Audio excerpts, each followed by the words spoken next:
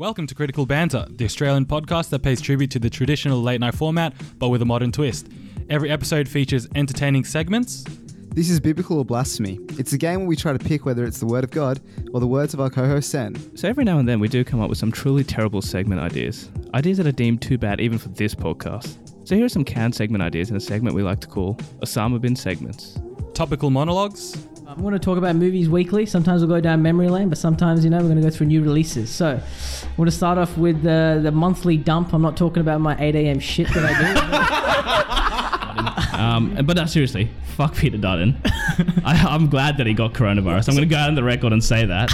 And I'm saying we should send the bastard to Christmas Island and see how he likes it. So within 30 seconds, he's gone from good friend to send him to Christmas Island. I think Christmas Island's already had enough of bad reps with that.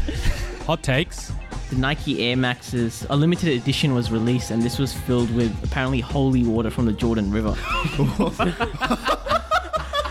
It gets even more interesting. So apparently a priest blessed these shoes as well, like a priest fully blessed it. And then he touched the shoes inappropriately. Like Hitler's, little experiment.